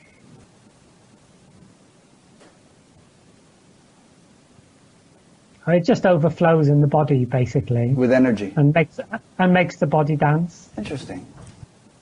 You'll dance for what, 5-10 minutes or something, and go take a pee and go back to bed? I don't really know. You don't really know. It's just something that happens. I don't think it goes on for a long time. Yeah. What kind of dancing is it? I mean, is it wild and crazy, or is it more like the subtle Tai Chi kind of thing, or what? It's not crazy heavy metal stuff. No. Okay. It's more flowing kind of. Yeah, it's. I don't know. I've never thought that. What kind of dancing? It's just making you think about all kinds of things you hadn't thought about. Yeah, I don't really know. Really, there's just. You just set up a camera and tape it sometime. Have it ready to go. Yeah, and I don't know why it happens. It's just the same. When I go to bed, there's always this. There was an experience when I was 16. I'd have this sense to go and sit quietly, and then I just learned to follow it, basically, whenever I had that sense. And so if I was in the house, I'd just go up to my bedroom and sit on my bed. And this one time I went up and sat on my bed, and there was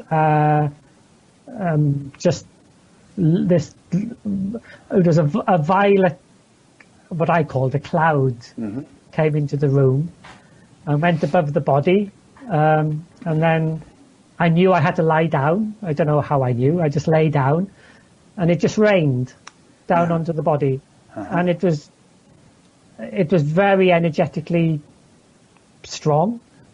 And then it was the first time that I had experienced that the edge of the body wasn't the edge that I thought it was, that the edge was also edgeless. And then there was no sense of a separate body as a separate to the wall over there, or to the carpet, or to the bed. And that happens every night since, basically. Does it happen with the violet thing every night, or? Yeah. Oh, really? Yeah. That's so interesting. So I don't know what. I don't know. Yeah. It's just what the physiology does. I mean, I've had a couple of experiences in my life that were somewhat like that, and I attributed them, maybe it was just my interpretation, but I attributed them to some kind of celestial being or something. I mean, one time I was giving a talk in a room, and there were only 2 people in the room, and they were kind of on either side, and I was looking to this person talking, and then looking at that person and talking, and then all of a sudden this ball of light came into the room, and it was right in the middle, and it gave me the sense of being very conscious, as much as those people, if not more so, and I kind of looked at it and acknowledged, and then there was sort of reciprocity, and then I went on talking. But I sort of felt like there was some kind of interest or intervention or curiosity or something from whatever that was checking out what I was doing, perhaps giving me more energy or wisdom or whatever in what I was doing. And when you told that story just now, I got that feeling like maybe, I mean, I have friends who routinely see sort of subtle beings like guardian angels or something around people, tending to them in ways which my friend doesn't even understand, but they're there. So I just wonder sometimes if we have something like that in our lives that associates with us and serves as a some inspirational or influential kind of guide, you know? Irene says, geez, spit it out. But hey, it took me a while to say that, but I was trying to find the words, you know. But I suppose that would be all speculative and hypothetical for you, and you don't really know. Is that right? Well, in a sense, the brain always likes to know, so it'll try to cook up stories, basically. Yeah. But again, you know, whether I describe a violet light or I say this body, it's the same ocean. Yeah. And that's the love affair. So it doesn't. For me, I don't care whether it's a blinking violet light or a cup of tea. or the Archangel Gabriel or something. Yeah, it's or somebody I met earlier today and chatted to. It was the same, for want of a better word, the same being, the same ocean. Yeah. It's the same lover. That's good. I want to ask you another question about your sleep. And that is, when you go to sleep at night, pardon my phraseology because the words are limited, but when Paul lies down in bed, body goes to rest, there's some kind of inner awareness. Does the ocean remain awake to itself when the body begins to snore? Or are you totally blotto and gone? That luminosity is irrespective of waking, dreaming, or sleep. Good. But that luminosity has nothing to do with it. The way I understand the awareness, in the sense of one thing being aware of a different thing. Right. It's more imminent. It's before that sort of apparent movement happens. Yeah. And yet is that movement of time and space simultaneously.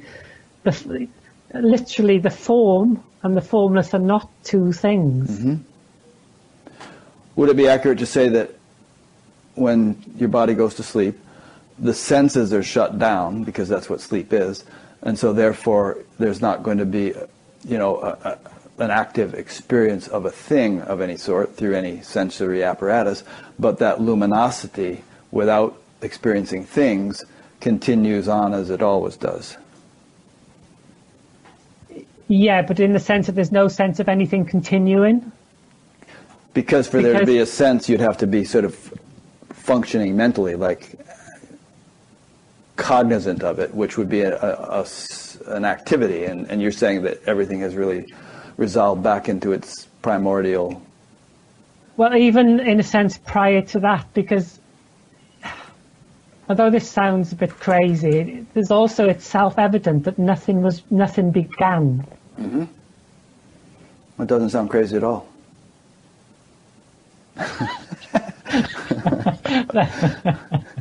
Yeah. But literally, Rick, mm-hmm. nothing has ever began. Nothing has ever been born. Yep. No. And yet it doesn't negate that measurement called birth and movement and time and space and Paul and suns and yes. everything. And it's everything. Yeah, it's freedom. Mm-hmm. It's unconditional. Yeah, and you're certainly not the first person to say something like that. Ramana said that sort of thing, and many others.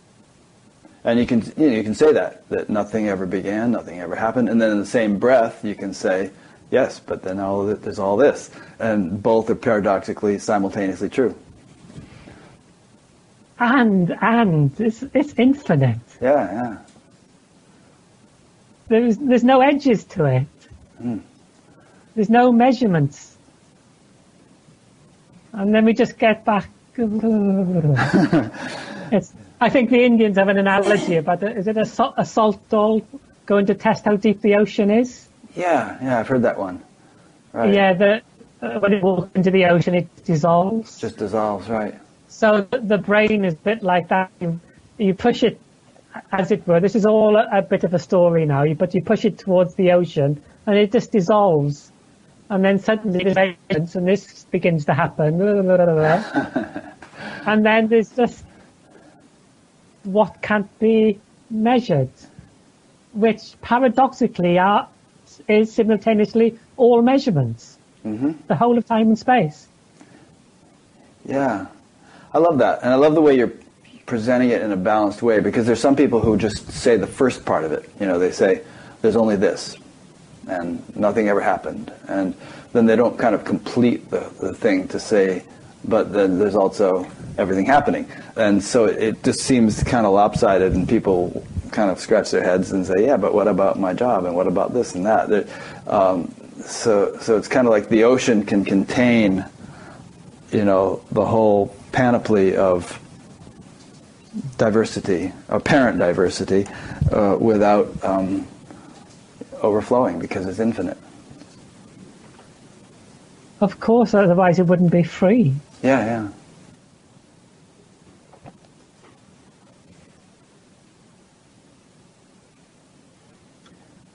Do you ever feel any restriction or constriction or lack of freedom, or even momentarily, or does nothing disrupt that?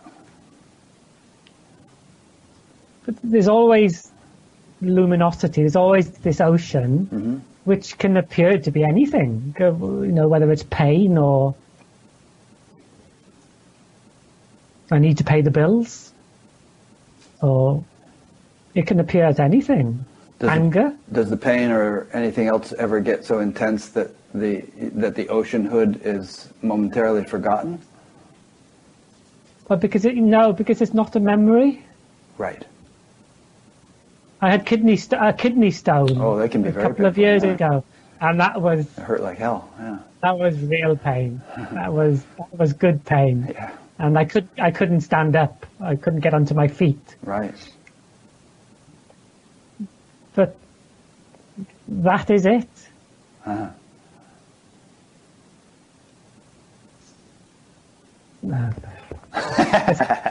It's everything, Rick. It's just. Those who are listening to the audio version of this and not seeing the video, Paul's making all sorts of interesting gestures, like playing with his lips and putting his hand over his face and stuff like that. But I think you're conveying it beautifully, and it's just delightful, having this virtual cup of tea with you and going on about this. There's a beautiful way in which you kind of dance around the whole topic and use words to say that which can't be said. You're doing a good job of it, I'd say.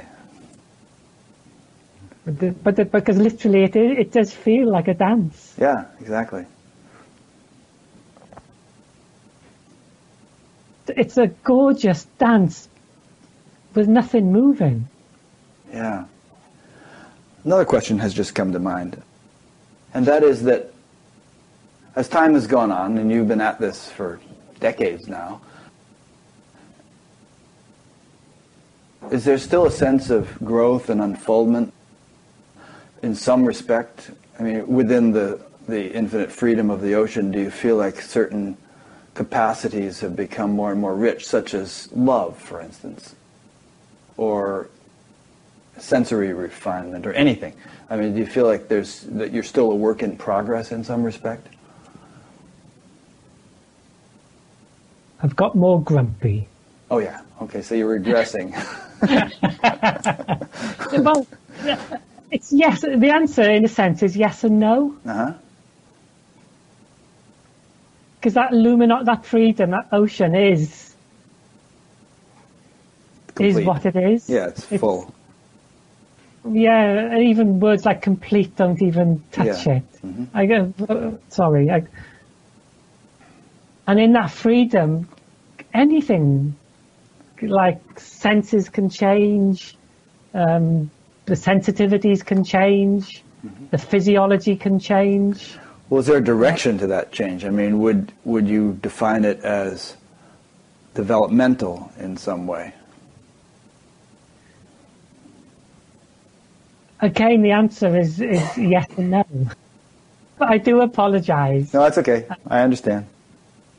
But in a sense, you can create a map in your brain and it can appear to be that there's something developing. And it is. It's true. Untrue simultaneously, that sort of measurement. Yeah. What we're talking about is an utter paradox. Mm-hmm. It's an utter conceptual paradox. Yeah. But when you talk about paradox, you can say, that, I mean, you can, if you're doing side B of the paradox, you can say, yes, and the B side, there is sort of change, and the development seems to have a direction or trajectory, or, things are getting better in this or that respect or something, whereas side A of the paradox, it's all just perfect and nothing ever changes, nothing ever happened, and so on. So, I mean, you can say that. So in that sense, in that sense, in freedom, there's nothing excluded. Right. So in that sense, it's and. Yeah. And what? Everything. Mm-hmm. The dance can appear as in any way it wants to. Right. And it can be a quiet, or it could be a more sophisticated dance, mm-hmm. or a more simple dance. But the juice of the dance is also the same in however it expresses itself. So it's different and not different simultaneously. Yeah. It's this sense of the form and the formless are not two things.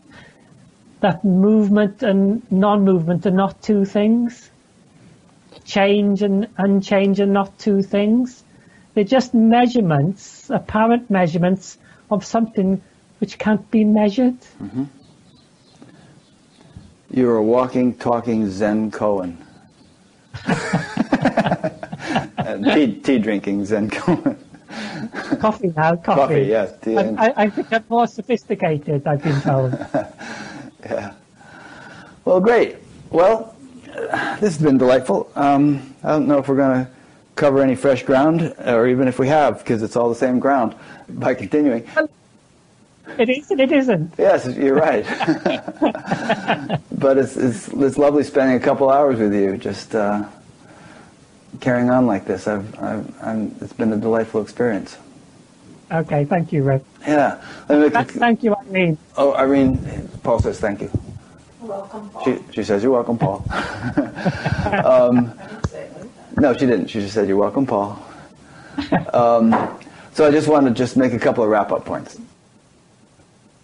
You don't really have a functioning website at this point, I've noticed. You gave me a link to one, but it doesn't work. So maybe you'll get that fixed. But you do have a Facebook page, and I'll be linking to that. You haven't written any books, I don't believe, but I guess people can contact you through your Facebook page if they want to have a Skype chat or something like that, right? Yeah, or through the email that you used. Do you want me to put your email on your website page? Yeah. Okay. I tend not to be very good with social media, but okay. I do tend to check the emails. Alrighty, so I'll put your email address on your Batgap page.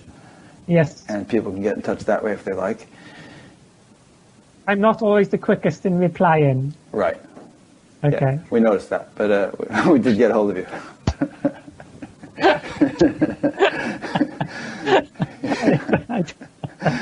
Yeah. I apologize. Well, get ready for a bit of a deluge. You'll probably have a lot of people contacting you, so good luck with that. And then in general, just to those who are listening or watching, this is an ongoing series, and there's several things you could do if you'd like to stay in touch. One is to subscribe to the YouTube channel that you're watching, if you're watching this on YouTube, and then YouTube will notify you when new interviews are posted. Another is to subscribe to my little email thing so that you'll get an email from us whenever a new interview is posted. And there's also the audio podcast if you like to listen to things rather than sit and watch. And if you subscribe to the podcast, then every time you open iTunes or whatever you're using to listen to podcasts, you'll get each new episode as it becomes available. So there's those, and then there's some other things if you check out the various menus on batgap.com. So please do that, and we'll see you next week. Next week I'll be speaking with a gentleman who is in his 90s, who originally got in touch with us saying, I'm in my 90s, I've had both my feet amputated, and I've never been happier in my life. And he was the designer of some of the original cars, like the Thunderbird and the GTO and some of those power cars in Detroit. He's also done all sorts of fascinating things in his life, but then he ended up having this profound spiritual awakening, and he's, sharp as a tack and full of energy. So his name is John Sampson. I'll be interviewing him next week. So stay tuned, and thanks for listening or watching. And thank you, Paul. It's been a joy. And we'll be in touch. Thank you. You're welcome.